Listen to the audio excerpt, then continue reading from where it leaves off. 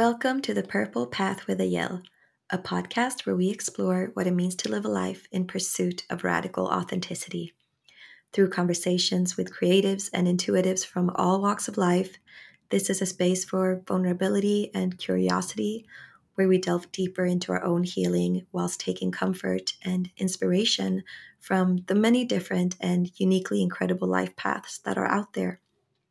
Today's conversation was a beautiful reminder that inspiration and creative downloads can come in the most unlikely forms, and that creativity goes wherever you go. It has no borders, physical or imagined.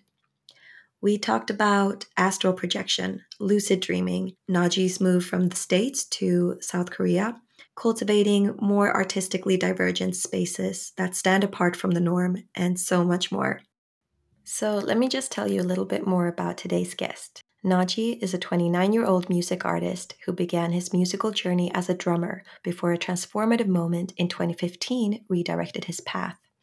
Inspired by a vivid dream featuring a potato, he embraced a new direction as a solo vocalist and producer. His debut single, Baked Potatoes, unexpectedly received high praise, marking the onset of a more contemplative and mature phase in his songwriting and singing career. In 2016, Naji collaborated with producer Glass Tempo on the emotionally evocative single Fallen. This release caught the attention of major platforms and labels such as Majestic Casual, Soulection, Lyrical Lemonade, and Pigeons and Planes. This recognition firmly positioned Naji as a prominent figure in the realm of indie R&B. Boasting a portfolio of over 200 collaborative projects, including the renowned track Mona Lisa, produced alongside Grammy-nominated artist Monte Booker, Naji's impact expanded further with the launch of his debut album, Misfit. Notably, he introduced a live drum sample pack entitled Mr. Drummer Boy, acclaimed and utilized by industry luminaries such as Giveon, Labyrinth, JID, Kenny Beats, D-Mile, Dean, and many, many more. So before we get into the conversation today, a quick mention for the Patreon community. For this week's Patreon bonus, I've recorded a bonus podcast episode on borderless creativity and my own journey of traveling full-time whilst working as an artist and songwriter. This bonus episode will be open to subscribers of the Purple Path Patreon at the $3 level. You can find it over at patreon.com/thepurplepath, and there will also be a link to it in the show notes. This Patreon helps me keep the podcast completely ad-free and also to be able to keep investing more time in it. I am so grateful for those of you who decide to support or who are already supporting. Thank you. Another way that you can support is also by leaving a review on iTunes or by hitting the 5-star rating on Spotify. That would really mean the world to me and also help this little podcast to keep growing and finding the people who need it the most. Now, without further ado, let's get into episode 12 of The Purple Path with Naji. Hi, Naji, and welcome to The Purple Path. Hello. Thanks for having me. Of course. I'm so glad that you're here. I'm a huge fan of your music, obviously, but also of you as a human being. Yes. We've had not many a conversation, but enough for me to know that I feel exactly the same. Thank you. Yeah, you and I collaborated on one of my songs, Worst Way, back in 2019, but we actually met for the first time ever in person last year in May in Seoul, South Korea, where you now live. Yeah. Yes. And that was also kind of the first time we've had a proper conversation. So I'm really excited that I get to pick your brain some more now. But to start off, I'd love it if you could just tell everyone listening a little bit about you and your journey in life so far. Sure. So my name is Naji. I'm a music artist, musician, engineer. Well, I guess it's more specifically music engineer because that is another job profession. But I've been in music pretty much all my life, but I started making it officially as Naji back in like 2015 and kind of took through the SoundCloud route and, uploaded some music, saw what happened. I made a song about a potato and kind of took off from there. So, yeah, that's pretty much the very, very short of it is, did that, tried it, and people liked it. So I kind of kept going with it. But before that point, as I said, I'm a musician first. So I have been obsessed with music since I can really remember. And it's not even so much obsessed, it's just been a very innate part of my life because my whole family, like, but my mom's side, dad's side, everybody is musically inclined or doing something in music. So it seemed like a natural next step for myself, growing up around it and just being in it and having it be a natural outlet. So yeah, since I can remember being cognizant, maybe I was 2 years old. My dad gave me like a shaker, and he was just like, like just keep time, just go to practice sessions with him. So it's always been something, especially in particular percussion and drumming, has always been something part of my arsenal, so to speak. So started as that, and kind of worked my way into the other facets of making music and being a musician later in 2015 when I started as Naji. But yeah, and in that time, I've made my own business. I've gotten married. I've moved to Seoul. There's a list of changes that have occurred Yeah. since that point. But yeah, that is the general gist of everything. Also, for reference, I am 29 now, so it's not like I'm, so I've lived Very just not thorough. not so long. But yeah, Oh my that's gosh, me. I want to circle back to the potato. That is Sure. fascinating to me. Can you tell me more about this? I feel like I have to go back and is the song still up? Absolutely, you could search it right Wow. now. It is Okay. it is Yeah. forever. So back in 2014, roughly, yeah, like 2014. I just left college, dropped out, and I was like, nah, this is not going to make sense. I was going to Penn State, and then was going to transfer to Berkeley School of Music. Got a scholarship, partial scholarship, in the financial aid. But I was just like, at the end of the day, I'm still gonna owe like 200K to just go and play in bars at minimum. That doesn't seem like a very smart financial decision. So I'm like, let me just start it. Let's just go into it and see what happens. So I was still living with my mom at the time, and this was in Erie, Pennsylvania. That's pretty much my hometown at this point. But at that time, I was back at my mom's, and I'm just in the basement, just creating whatever made sense. And I had this dream just randomly about living in this really swanky LA house, and like I'm like this beautiful scenery and it's gorgeous, it's great. But all of a sudden, Miranda Cosgrove comes around the corner, and I'm not sure if you're familiar with Miranda Cosgrove, but iCarly, comes around the corner, and she's like, "Hey, you want to have a potato?" And I'm like, "Yeah, I sure." so so I wake up from that and I have this entire idea for a song, which is essentially an ode to baked potatoes. Right prior to this point, I am just doing drumming, and I'd started dabbling in like kind of production stuff. But for the most part, I was just a drummer. Like that was my thing. And then as I was doing production stuff under a different name, at this point, I highly regret the name. It's not that it was bad. It's just like it's so cheesy, but you gotta have to go with that. But at the time, I was called Amex, right, ahead of my years experience. That was my producer name. So as I was making that project, I was working with another local artist out of Erie. His name's Eli. He's a great friend of mine.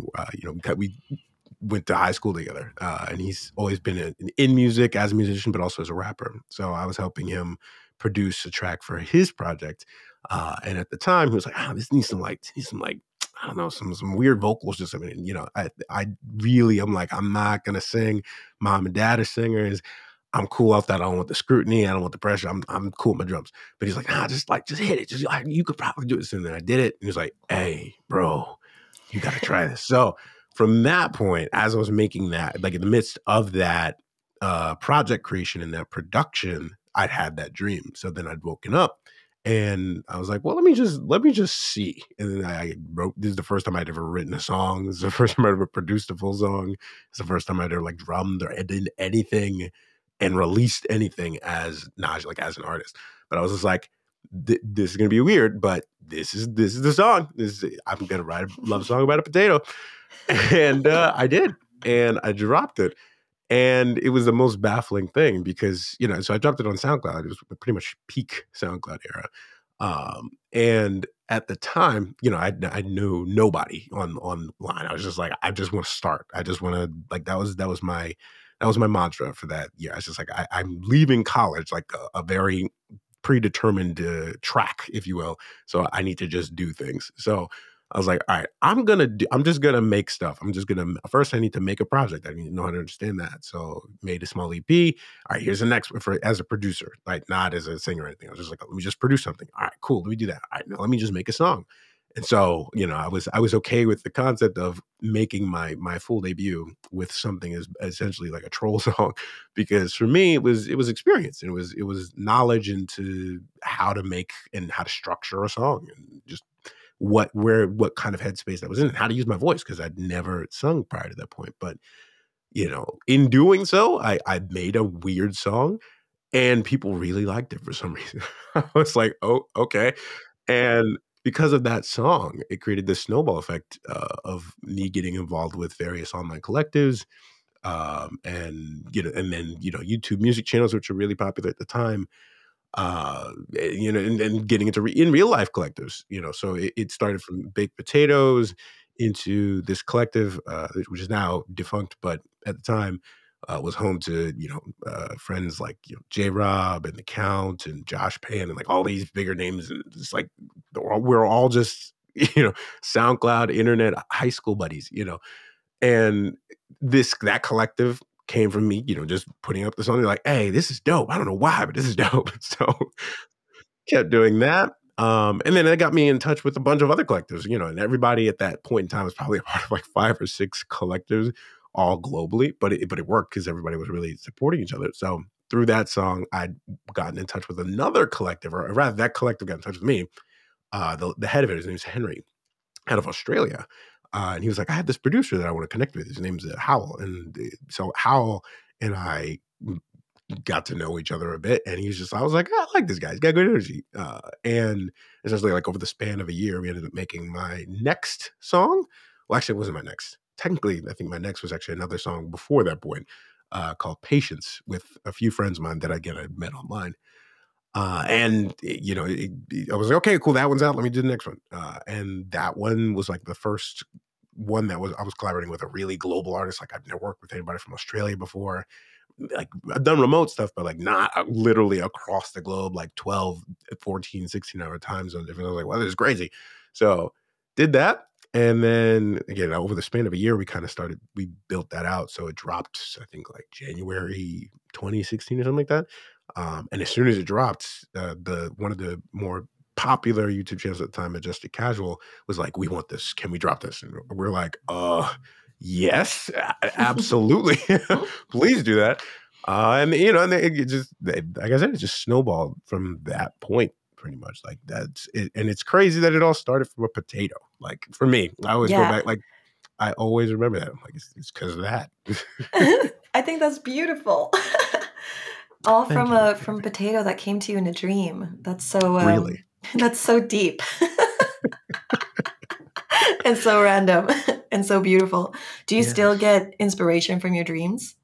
Absolutely. They have a little more detail and complexity to them nowadays, but I genuinely, I had a dream like 2 or 3, maybe 4 days ago, where I was like, I woke up, it was like 5, 6 a.m. and I was like, I have to write this down. This may be like the next amazing series film, like high key. I was like, I've never had that many details kind of just stay stored in my head, because they were so specific, and it was such a weird, just amazing spiritual concept. I was like, oh my God, I need to write this down. So I just spent 2 hours just writing that down. And then I just passed out again. And then I had more dreams, so I listen to my dreams all the time. They tell me so many things. And some of them are your more practical. And some of them are very, very, what's the word I'm looking for? It's like abstract. But regardless, they serve their purpose. Yeah.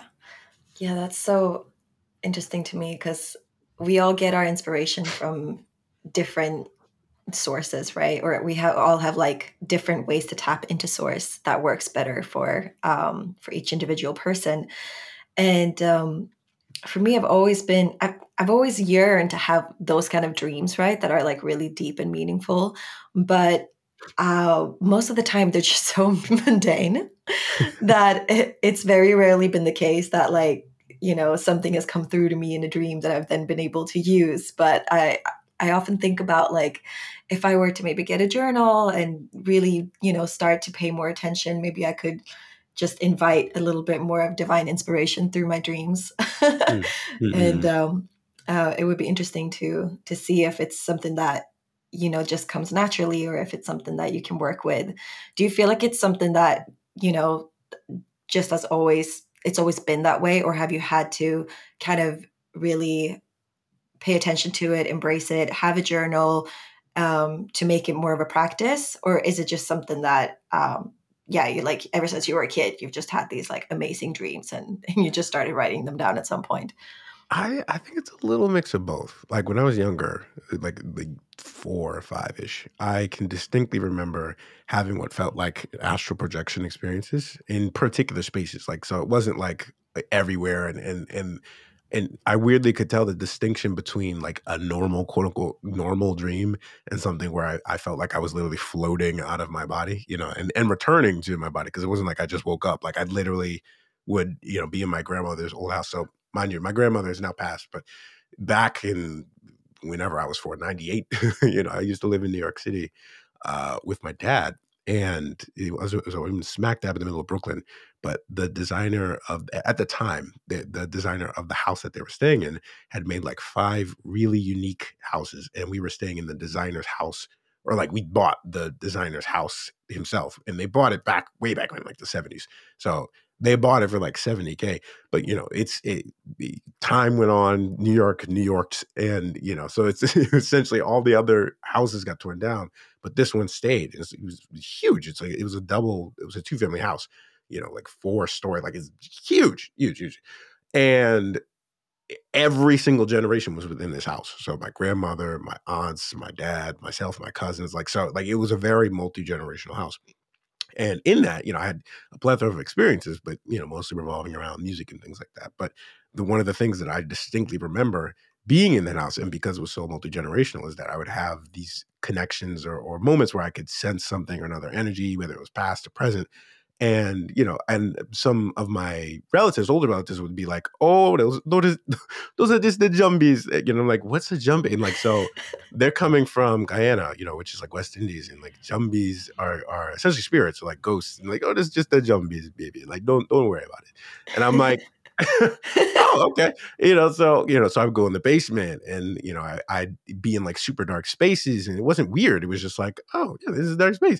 And I would feel things, or I'd sense things, and then I would go to sleep. And I would have dreams where I have normal, weird, nonsensical dreams, but then I would have other dreams where I distinctly remember being in, now knowing that it's like kind of like an astral projection preparational position, like being on your back, flat on your back, and kind of like arms to the side, is it's a very preparational position for that kind of thing. Like it's a lot more difficult to do astral projection from other positions. Not that you can't, but it's more like when people tell you to try to get into it, the first thing they say is like lay on your back. So that kind of thing. So I would like lift out of, like, I could literally see myself lifting out of my body, and I would look at myself on the bed, and then I would just start like floating around the house. And like obviously I'd be able to identify all the things that I could normally see, right? Like on my, I'm 4 at this point, so everything is relatively ground level. But when I'm flying around the house and I'm looking at things from an entirely new perspective, I'm like, wow, I've never seen like the top of the fridge or anything like that, or like just details about the house that I would not normally have access to. And then Wow. later, years later, when I go back and I could verify those things, I was literally tall enough to see them. I was like, I wonder what that was. Like, I was like, okay, it's just interesting. So I would go travel throughout my house, travel to weird spaces, and then, have an adventure, and then float back into my body and wake up. And it would be like maybe 4 or 5 a.m. But that was a normal occurrence for me from a young age. And so I've always had a fascination with dreams and different dimensional spaces, or energies and spirits, and sensing things from a young age. So I've always been very perceptive and very open to those kinds of things. But like everybody senses and perceives in different levels in different ways. So for me, sometimes it was just audio or like audible, and sometimes it was like a literal apparition or things of that nature.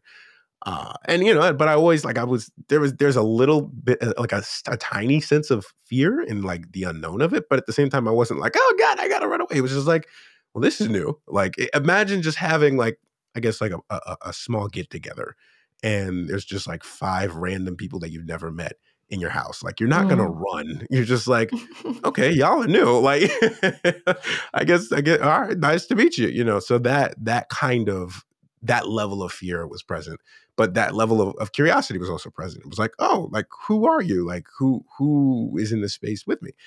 So from that, and being connected to my dreams so often, I'd always been really, really, really receptive to whatever kind of came through to me, whether via a dream or via some other kind of energy. And then later in life, like as I'd had more experiences that like nobody else would have, or somebody else would coincide with in a different facet, it was just like, oh, like, okay, I guess I am pretty sensitive to these things. But I never like really brought attention to it or brought unwanted attention to myself. Cause I've never wanted to be like, come find me. Like, nah. I don't invite things that I am not familiar with.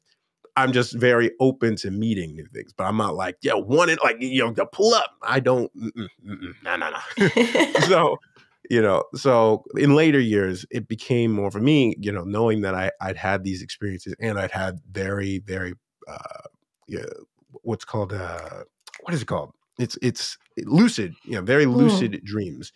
I'd wanted to figure out how I could kind of make myself more aware of the space that I was in when I was dreaming at the time without like waking myself up, because I'd be like, wow, this is amazing, and I know what I can control and I know what I can do, and I know like how to trigger myself into a fear space or trigger myself into a happy space in these spaces. But at the same time, I'm like not cognizant, so I'm like, I want to be more cognizant while I'm asleep, like in these dreams. So at that point, when I was looking into lucid dreaming, this is like when I was like 9, 10, 11ish, I was like, okay, cool, let me start writing these things down. That's what everybody recommended, is like get a journal, start writing down what you hear, what you see, what you just every detail you possibly can.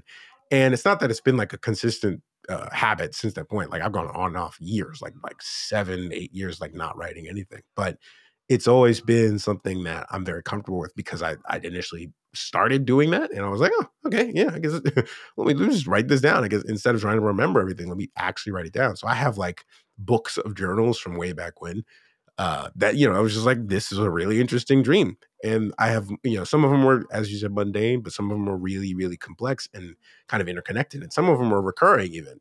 So I would have like, and my mother is Buddhist, my dad's Christian, so it's kind of at a spectrum of spiritual references to kind of come from. But in the case of me living with my mom most of the time, and for reference, my mom and dad were never together.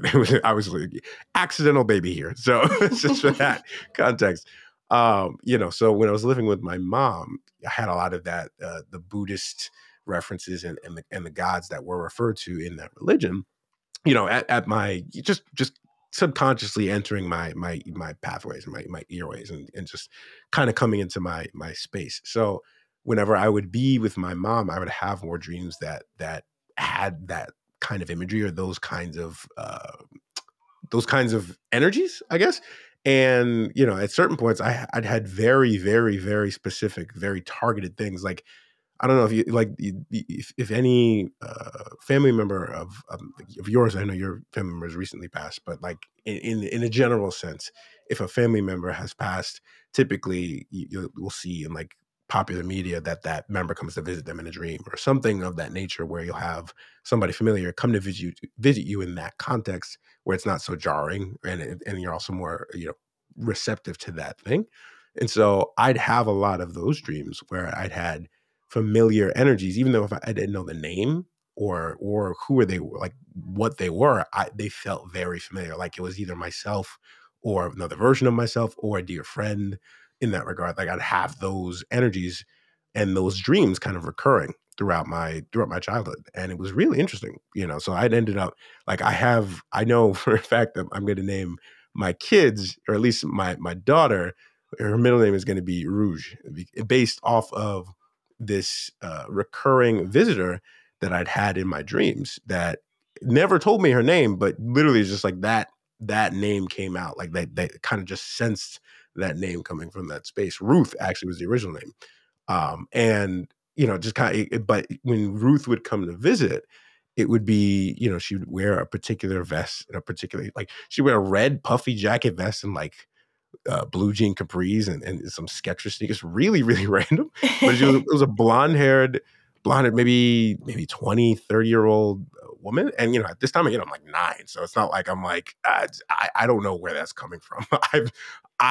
You could call it puberty, but like at that time, I didn't even know what that was. I was just like, who is this person?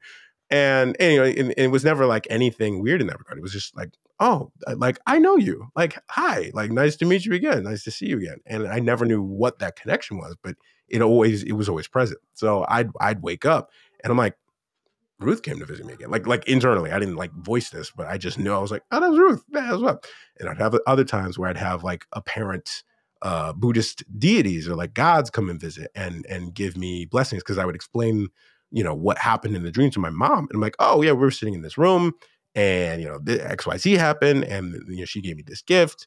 And, mind you, hadn't heard all of these details in what my mom was saying. I just knew that she was Buddhist. Like, somebody's Christian, but that doesn't mean you read the Bible or you know every detail of it. So for me, it was just like, oh yeah, I was sitting here and we were in this room and this was the setting and she gave me this gift and this is what it looked like and these were the colors. And my mom was like, who?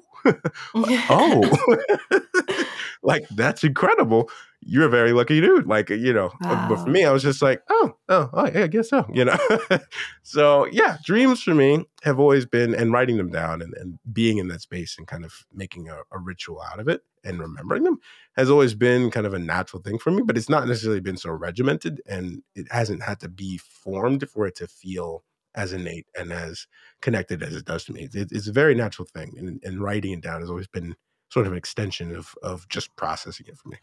Wow, that's incredible. And I know you mentioned that, you would talk to your mom about some of these dreams, but did you feel like you had a framework or a sense of support, like with these experiences as a child, in your family in general, or, even in terms of the society that you grew up in? Like, what was it like?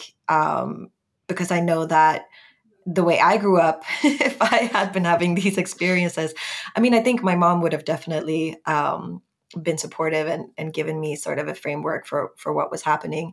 But yeah, I can just imagine that it would have been difficult to kind of make sense of it, considering what kind of the society around me was saying about these kind of experiences, or not saying about these kind of experiences.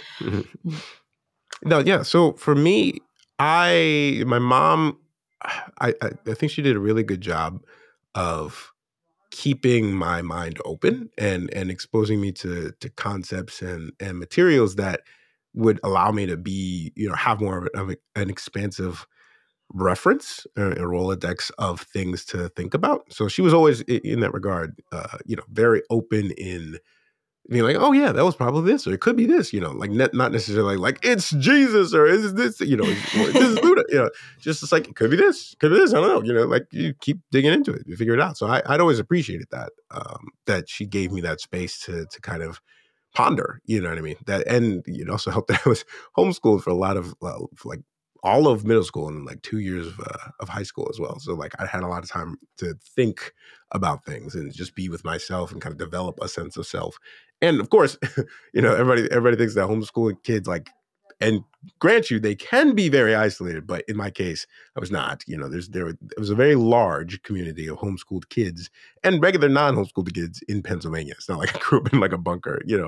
It's so I'd always had a lot of various environments around me, and knowing that my mom and my dad, kind of were relatively hands off and not so much like you need to think this, and more like you have a lot of things that you have to process. So just process them, and gave me a lot of space to process those. So yeah, it was a very supportive environment in regards to spirituality, in regards to, like identifying what these things could be or could not be, right? Even if I'm like psyching myself out or not, I don't know. But it was never like it, shut that down, don't talk about it. It was just like, okay, well, Yeah. that's nice,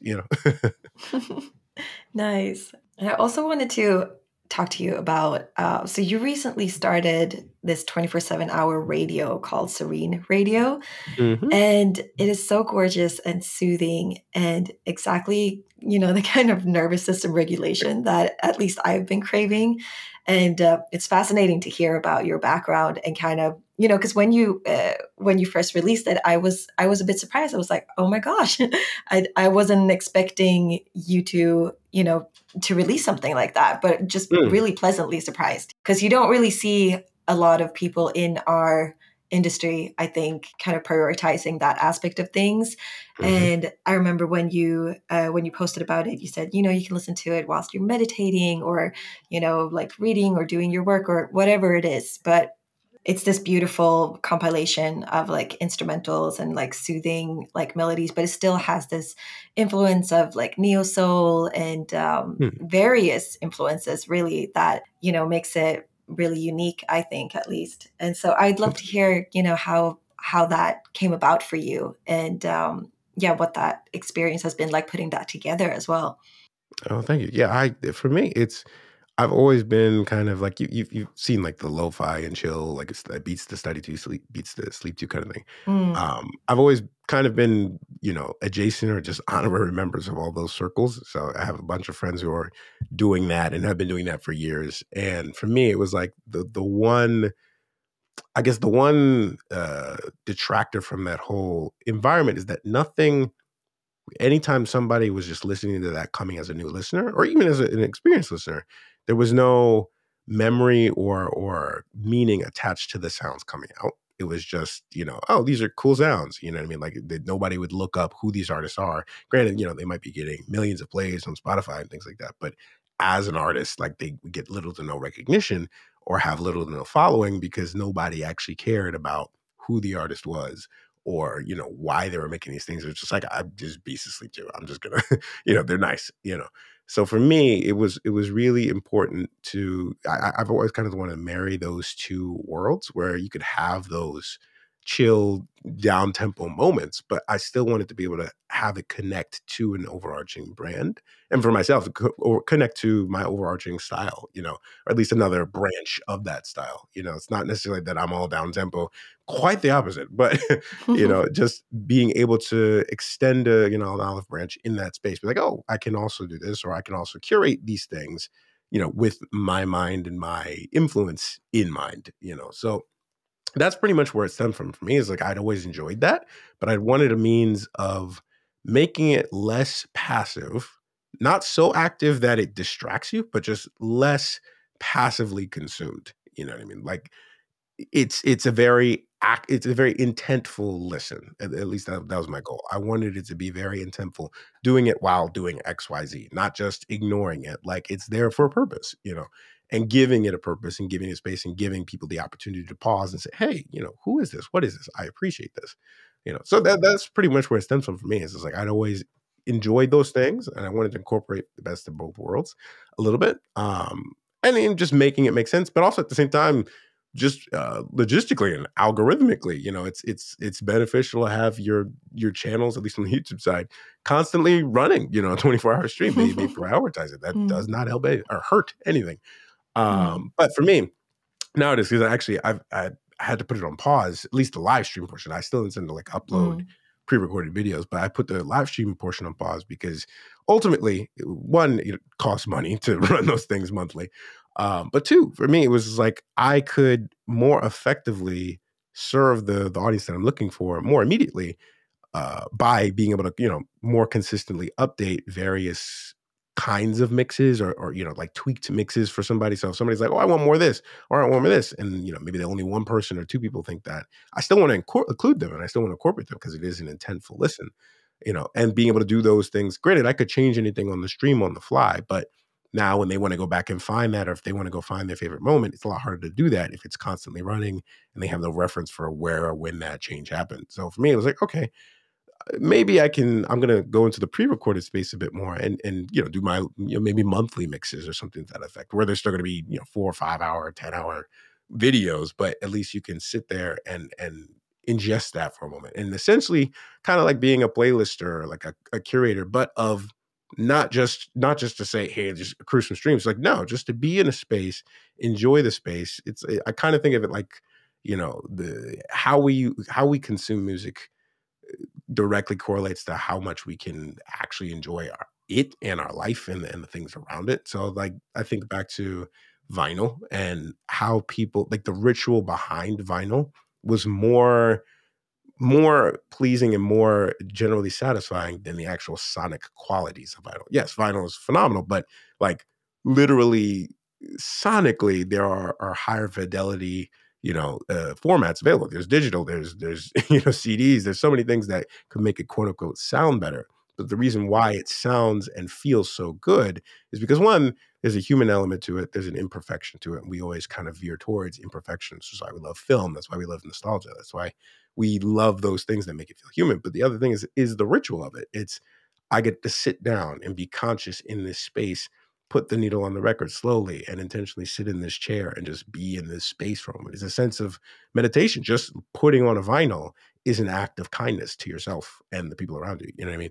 And that I want to keep, I want to embody that in the things that I do. And I want to embody that in the experiences that I give and in the projects that I work on. So yeah, no, that's pretty much it for me. It's just finding ways to do that and Yeah, incorporate that. I love that, and I think it really comes through because that's definitely how it felt to me. Even the way that you were speaking about it and the intentionality behind it made it feel, yeah, very intentional, and so it makes you go into the experience in a different way, almost, knowing that that it has been curated in that way, and yeah, it makes you almost experience it, from your or the point of view that you're trying to convey, which is beautiful. And I think that kind of sets it apart from, yeah, like the other kind of like lo-fi, chill, et cetera, Hmm. kind of stations, which at times could feel just a little bit like a random mishmash.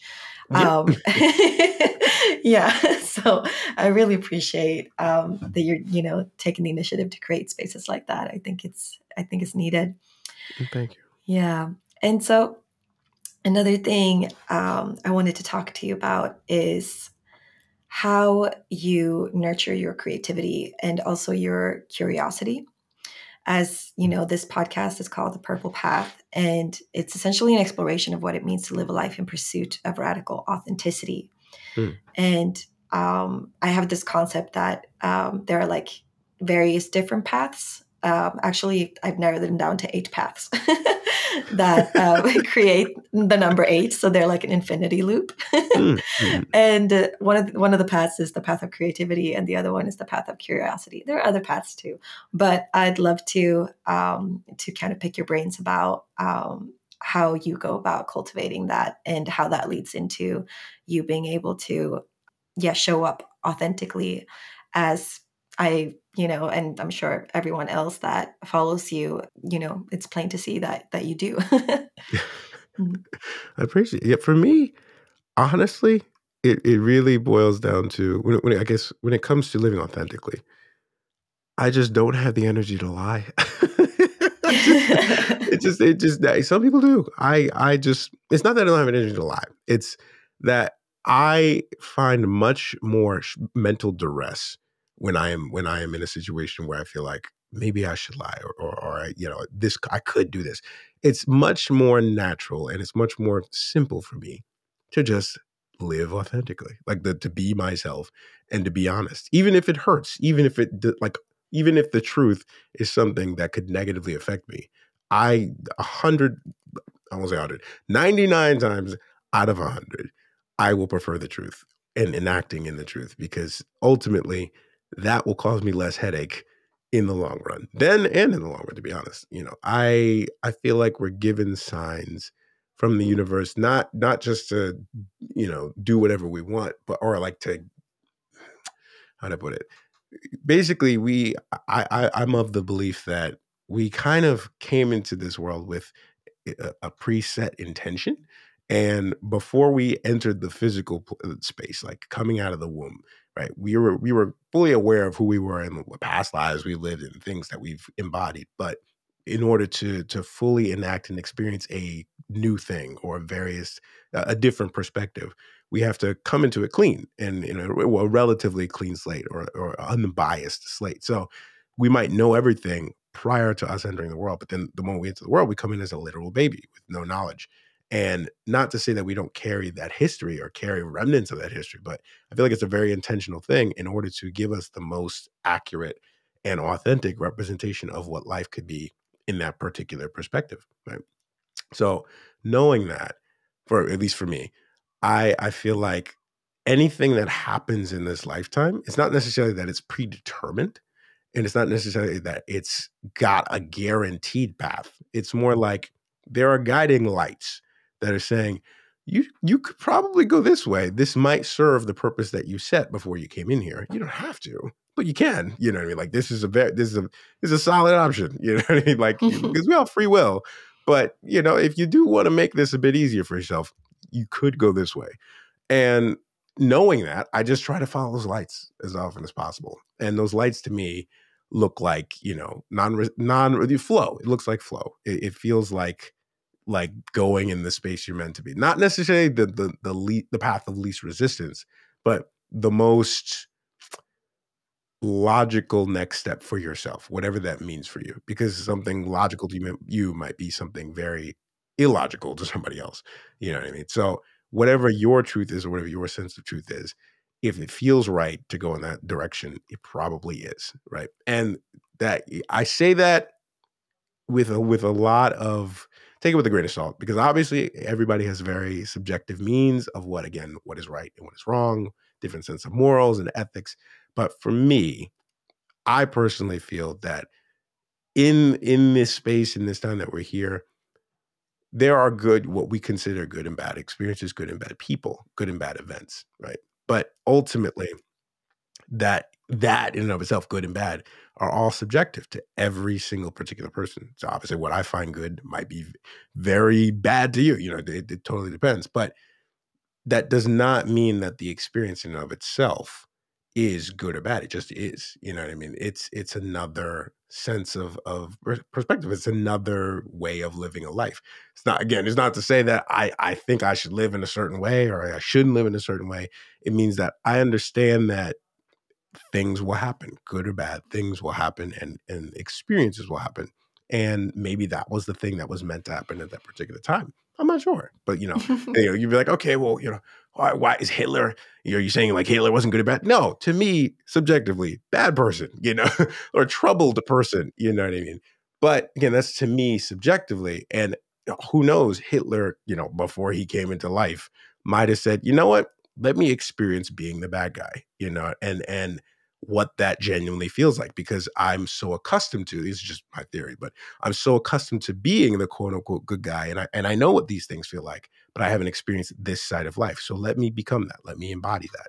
Right. And it's not to say that it's, quote unquote noble or anything, because again, that's coming from a subjective space. It just is. This entity chose to have this experience this lifetime and leave that particular imprint. And the knowledge gained from that feeds the overall, I guess, the collective experience. Right now, we all collectively know, oh, we might not want to live like Hitler, but it took that thing happening for us to know that, and it's not. So for me, I look at everything kind of with that lens in a sense of, yeah, this is bad or this is good, but ultimately it just is, So when it comes to me being authentic, I genuinely don't think, oh, I should be a good person or I should be a bad person. I just am, you know what I mean? So I make myself aware of what my strengths are, what my faults are, who I am as a person, what I can work on, what I can't work on. Not even that I can't work on anything, but what makes me who I am and how I navigate in this world and how I engage with other people, and just gaining more knowledge about myself so that I have more information to go off of and how to navigate is more beneficial and more important to me than anything else. I genuinely just want to know myself as much as thoroughly as I can. And I can't do that unless I am authentic. I can't do that unless I ask myself the deepest questions, the hardest things, go into the most uncomfortable places. So I'm very comfortable going into the uncomfortable. I'm very comfortable going to the deepest, darkest depths of myself and asking those questions that nobody can really handle, on a regular basis. But that's me. I can't say everybody has that same bandwidth, and that's fine. But for me, that's what it looks like. And as long as I'm operating in the space of, is this authentically what I wish to experience or what I wish to learn? Then I'm okay going in that path. If it's a mistake, then at least I'm learning from that mistake, or I'm putting myself in a situation to learn from that mistake, where it's like, okay, this might be a bad idea. You probably shouldn't, try and date this person or whatever the case may be. But I'm like, you know what? I'm still curious. I know this could be bad, or I know this could be good, but I want to know. I'm very much like a learn by trial and error kind of person, and I also have enough. I guess I'm geared for that kind of life experience in the sense that I am mentally and physically prepared to go through the trial and error, right? Again, it's not everybody has that and not everybody wants to do that. That's totally fine. But for me, I genuinely absorb and learn the best via immersion, whether that's by trying and failing, or trying and succeeding, or being in a place where I have to do something, or have to be in a particular mental space. Those are things that make me feel like I'm in my authentic space and my authentic self, and I'm quote unquote thriving, even if it's a struggle. I'm like, but this is a good struggle. This is an important struggle to me. Yeah. So, yeah. Yeah, I think that's beautiful because you have to be able to give yourself a certain level of grace in order to allow yourself to go down a path that you don't really know, how it's going to Mhm. turn out, a path of uncertainty. And yeah, I feel like you're definitely someone who who kind of has this ability to throw themselves into new territories and just see what happens. And I do think that that's one of the best ways in which we get to know ourselves, Mm. and also as we're constantly evolving and becoming different people, the further further along we get. But I would love to hear you talk a little bit more about one of your more recent adventures, or I guess not so recent now. I believe you've been in Korea for 2 years Mm. ish. Yeah. And just, yeah, how that came about and what that transition has been like for you. Yeah, it's pretty much exactly the same process. I back in 2019, pre-COVID, like literally, okay, more specifically, from August 2019 to November 2019, I was like, music is kind of doing its thing, but it's headed on its way out, or like at least in the same at the same momentum that it was at, like it was like declining. I'm like, I just want to take some time to figure myself out. Like this is cool, but like I know this is a moment and this is gonna fade. So what do I want to do? What do I want to be? What do I want to see? And I'm like, what? I've never been to Asia ever. Like not once. That has been on my bucket list for years. And you know what? I have a moment and I have enough flexibility to do that and even put myself in a little debt to do that, right? I'm in my early 20s. This is the time, again, to make mistakes, to do things, to be, just try and get weird. So at that point, I was like, all right, I'm going to just go to Asia for like 3 months. And I actually started in LA for a month and then went from there to like Mexico for 2 weeks. And then after that, went to Asia. And I covered, what was it, Tokyo? Or I started in Taiwan, went from Taiwan to Tokyo, Tokyo to Seoul, Seoul to Thailand, Thailand to Singapore, and then Singapore back home. And the whole purpose of it for me was, again, literally just to see it, just to sample plate a whole other perspective, a whole other side of life that I've never been exposed to. Didn't know any of the languages going into it. I knew like a little bit of Japanese, like tiny, tiny bit. But just wanted to see. I've never been. I never traveled solo internationally to never got like nothing is all new. I'm like, but this is the best time to do it. Later, I have no idea what life is going to be like, but I have the time right now, so I'm going to go. And so I'd also wanted to get like a tattoo in every spot. So I got a tattoo in most of the spots, not every spot, but I was like, let me also, I don't want to like go super broke while I'm doing this. Let me try to do stuff while I'm out there. So, I'd contact friends, music friends, or like, hey, do you have any shows you want me to do? And I did shows. I did show in Tokyo and then I did show in Seoul. And those were only two that I ended up scheduling because like everything else was just like, I don't know anybody in Singapore and Thailand and spots. I'm like, well, Mm. it'll just be travel. But in Tokyo and Seoul, I knew some people. So I was like, okay, cool. Let me set those up. Set those up. And as it was coming up, as Seoul was coming up, I was like getting ready and prepping materials. And I contacted, so I'd known this DJ slash producer from SoundCloud way back when, like 2016 ish. Since 2016 ish, her name was Miko, and Miko or Sharon. Uh, Miko put me like we just got to know each other, and I was just like, oh, sick. And then we met up later, maybe like a year after that in like New York City, and then I discovered like, oh, she's actually Korean. Like, well, she's Korean American. Nice, cool. And I'd gotten the first time that I guess met all of the SoundCloud homies was in New York in this one particular trip where I'd met Sharon, I'd met my good friend Larry who goes by West One.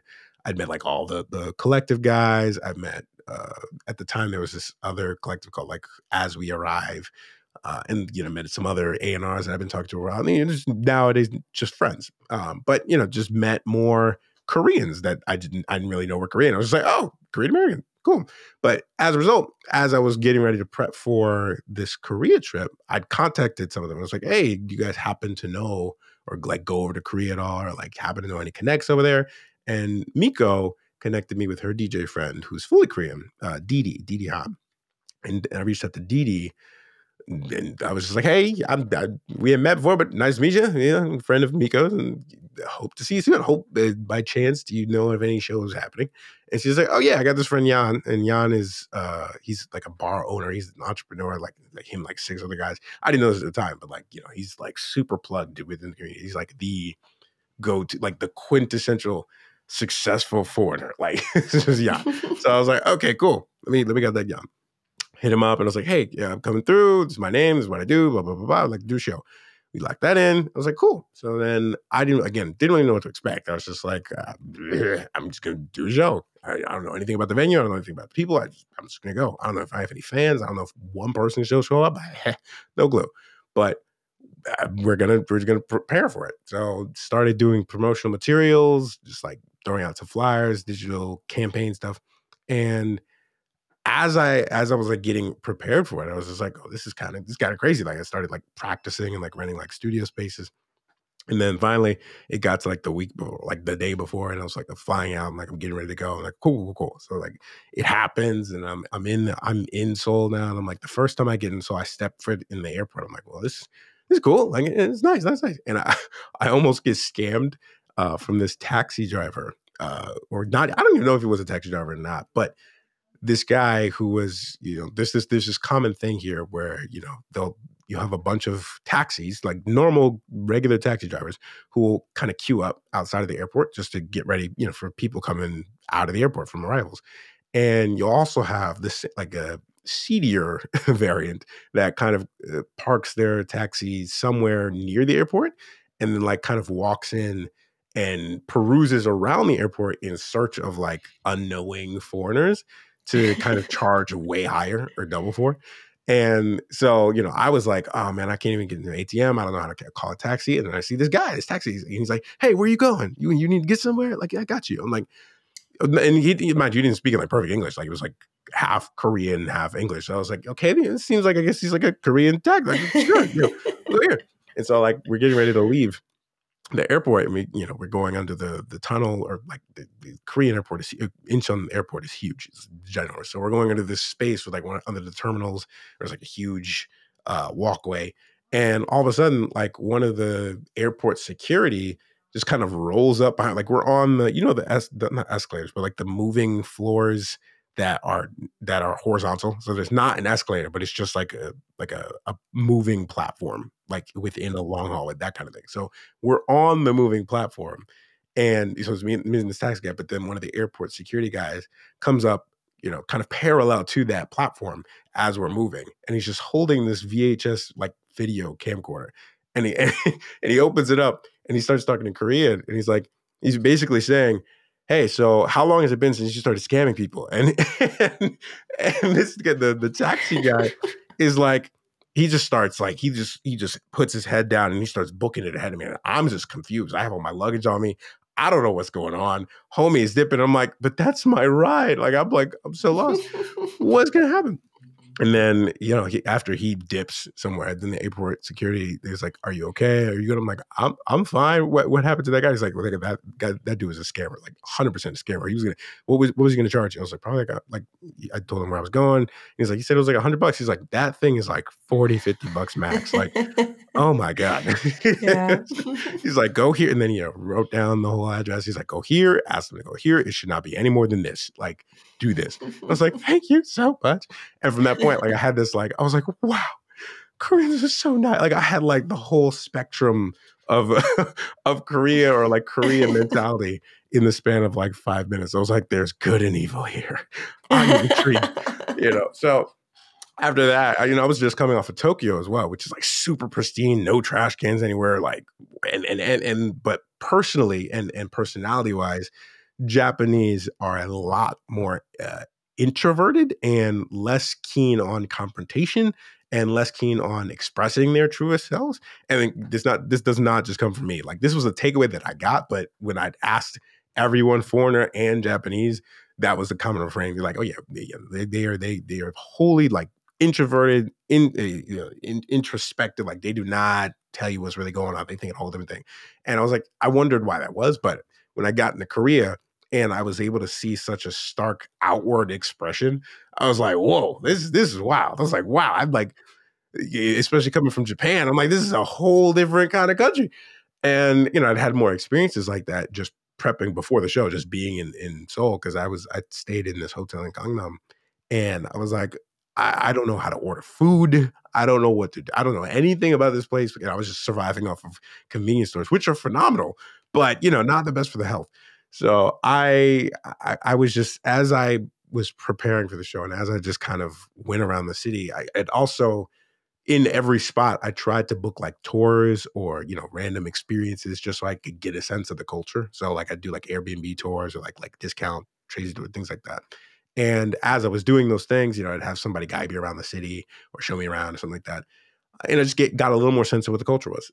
So as I was doing that as well in Seoul, I would figure out, okay, I can go here for food or something like that. I still don't know how to order anything. Like I was just like, I'm stuck, but it just felt very invigorating. I was like, this is a cool city, But at the time, I was still very smitten on Taiwan, actually, because Taiwan for me I was like, this is super chill. I like this, super cheap, super chill. I'm happy. But Korea was like, I really want to see more of this spot. Like, this is super interesting. And then the show came, and so I night of, I'm like, stuff is happening. And then, I finally get ready to go on, and the whole place is packed out. It's like 300 people. I'm like, huh? Like, Wow. like, how? Like, who are you?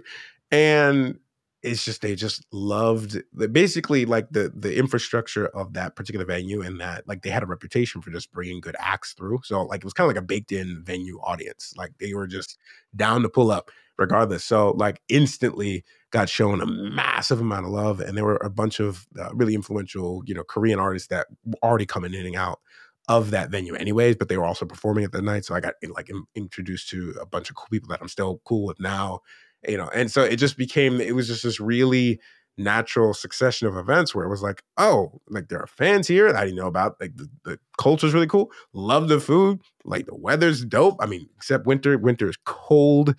Oh my God. Do not come here without a winter jacket. Please. But it was just overall, I was really, really impressed. And I'd only been there for like 9 days. So I'm like, I need to like learn more about this. And then obviously at the show, I'd met my now wife. So it just all kind of made collective sense to me. I was like, yeah, we should probably move over there. So because of my wife, and then because of the music, and because of the culture and like everything resonating, I felt so much safer in Seoul than I felt in any other country. I was like, okay, yeah, I'm gonna move to Seoul. So it just became, it was just a very assured, clear thing for me. I was like, this makes sense. I'm gonna go that way. This is gonna be hard as hell because I have 3 months to do so. Like at the time, I was getting ready after I came back from Seoul, and then COVID happened, everything got shut down for a year, and then I was like, all right, well, I got like 7K left in my bank account, but somehow I have to make an international move. And I was looking at the costs, and then like I need a visa and like all this extra stuff. And I'm like, at the end of it, it's going to cost like 30K just to get there. And I need to get there because I had to move out of my current spot. I'm like, I got like what, 3 months? Yeet, you know? So Yeah. I was like, I don't know how I'm gonna do it, but I'm gonna do it. And you know, I did it. Fortunately, there was a very tiny window of crypto that worked out well for me, but it just things just made sense. I'm like, this looks insane and this is gonna be stupid hard, but this makes sense to me. So I'm gonna go in this way. I'm gonna go this route. And I'm gonna do whatever I need to do to get this done. And yeah, that was pretty much it. I love that you just went for it. And I love hearing stories about people that, are going against the grain in terms of creating the music that they want to create and not caring where they're doing that from necessarily, Mm. because the music industry would have us believe that we need to be in one of these big cities. I mean, Solo is a big city, but that for the kind of music that we make, to be in LA or New York or London maybe, that it's actually possible to create the kind of music that you want to create from anywhere in the world.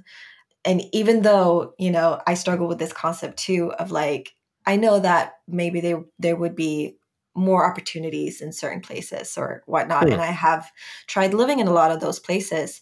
But ultimately, I think the thing that makes us most sustainable as creative people is finding what are the places that call to you, that inspire your growth, where you can continue pursuing your goals in a sustainable manner, rather than trying to, force yourself into what somebody else's expectations might be of you pursuing that path. Mm-hmm. So I just find it really inspiring to hear, that you just gone for it. And and that's an incredible story, that showing up to the show and being 300 people there, like, it's definitely like a green light from the universe. Right. I That's was really like, beautiful. okay. Am I good Yeah. side? Good side. Yeah, that's incredible. So we're gonna be wrapping up soon, but before I let you go, could you please let everyone listening know where to find you and how to connect with you, and if you have anything else coming up soon? Absolutely. So you can find me pretty much anywhere that you listen to music under Naji, Naji. So you asked me, well, what about that? Yeah, I'm on there. Just Naji. And and I release most of my music under that. I have a few other projects, but some of them are under wraps, some of them are still in progress, some of them are out, but they're under different aliases. But you can find most of everything that you'd probably know me for, or other people know me for, under Naji. And then if you want to reach out, you can always hit me up via email or Instagram or whatever, really. Like all my contact information is on there. But also I have my main website, naji.land, so naji.land.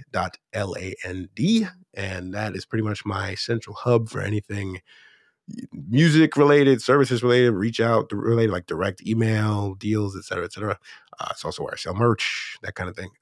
Yeah, you can hit me on my website. You can hit me at hello@naji.land if you want to shoot me an email. It's up to you. I like email. I'm an email guy. Yeah, and I'm sorry. Well, yeah. If there's anything else that like is coming up, so funny that you mentioned that. But literally, as we speak, I am preparing for this new project that I'm building out with another producer friend of mine called Modish. And Modish is a collective, a label, a radio show, a magazine. It's very special experiences. But basically, the core of it is we want to prioritize people over products when it comes to social music events, right? And socially, how we kind of ingest music socially. It goes back again to what I was talking about briefly with like that vinyl concept. Nowadays, if we have a show or if we have some sort of event tied to us as an artist, it's most likely going to be in a club, or it's most likely going to be attached to, hey, buy a drink for a ticket or something of that nature, right? And for me, I rarely ever drink. Like and my wife as well. We rarely. It's a very rare thing. And so, and I'm not really a fan of clubs. She isn't either. So, Same. So it's like, all right, if those are the only means of actually seeing like the artists that I want to support, then I'll go. But it would be really nice if I could just pull up to a thing and I didn't have to drink, or I didn't have to, be surrounded by deafening music all the time. Like we could just talk and chill. That would be kind of cool. Or if it was connected to a very different but wholesome event, like that would be nice. Like I don't want to be constantly peddled and sold to. And that, coupled with the the negative experience that a lot of artists, yourself included, have had, whether on the major label side or the indie side, of just industry business stuff and all the ugly that kind of comes with that, it's like, all right, we need to figure some things out. So me and Ram and a few other people have been really trying to map out how to create a new musical or music experience, and not necessarily new, but provide new context to existing areas, right? So, for example, Korea is a very club and drinking heavy country, right? They don't even really know what like a skate park is. Like they have them, but they're so few, they're so tiny. Or like, even going to a park and just hanging out in the park, that happens, but not in the context of music. Like there's really no like weekly meetups or things like that.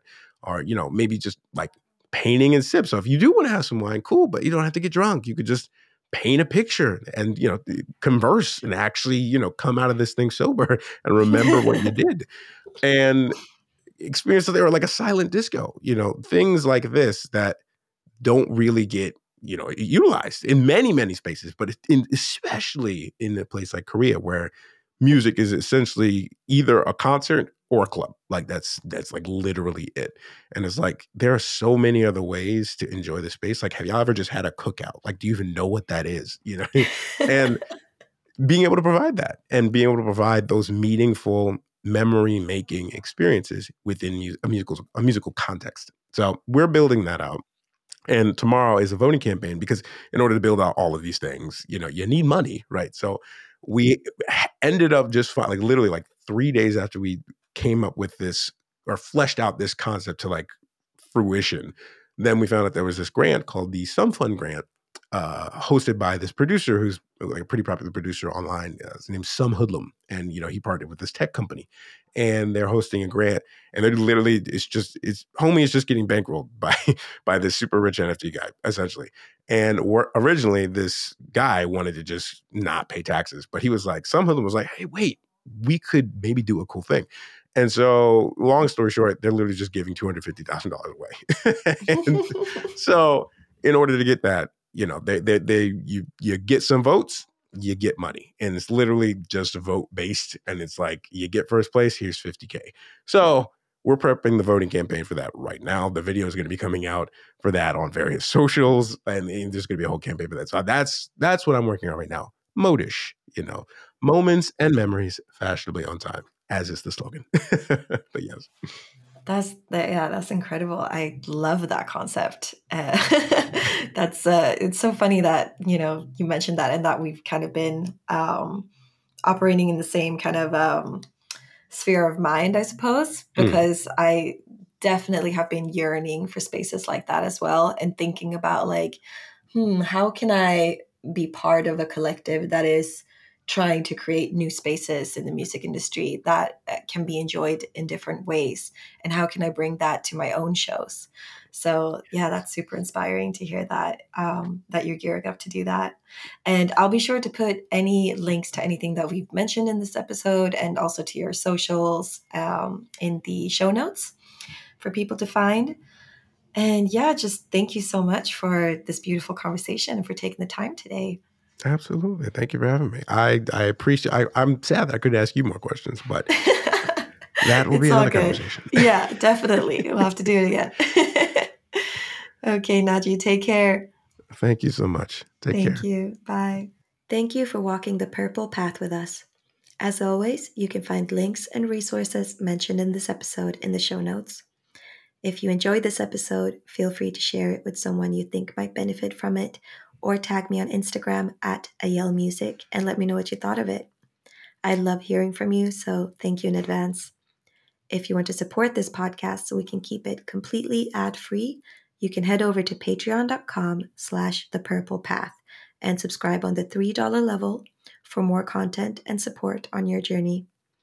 You will have access to Patreon bonuses for every episode of The Purple Path, including guided meditations, giveaways, PDFs, events, personal stories, and further opportunities for connection. Another way you can support is by leaving a review on iTunes or hitting the 5-star rating on Spotify. That would also be super helpful to keep growing the podcast so that it can find those who need it the most. I am so grateful to you for sharing this space with me. Thank you and be well.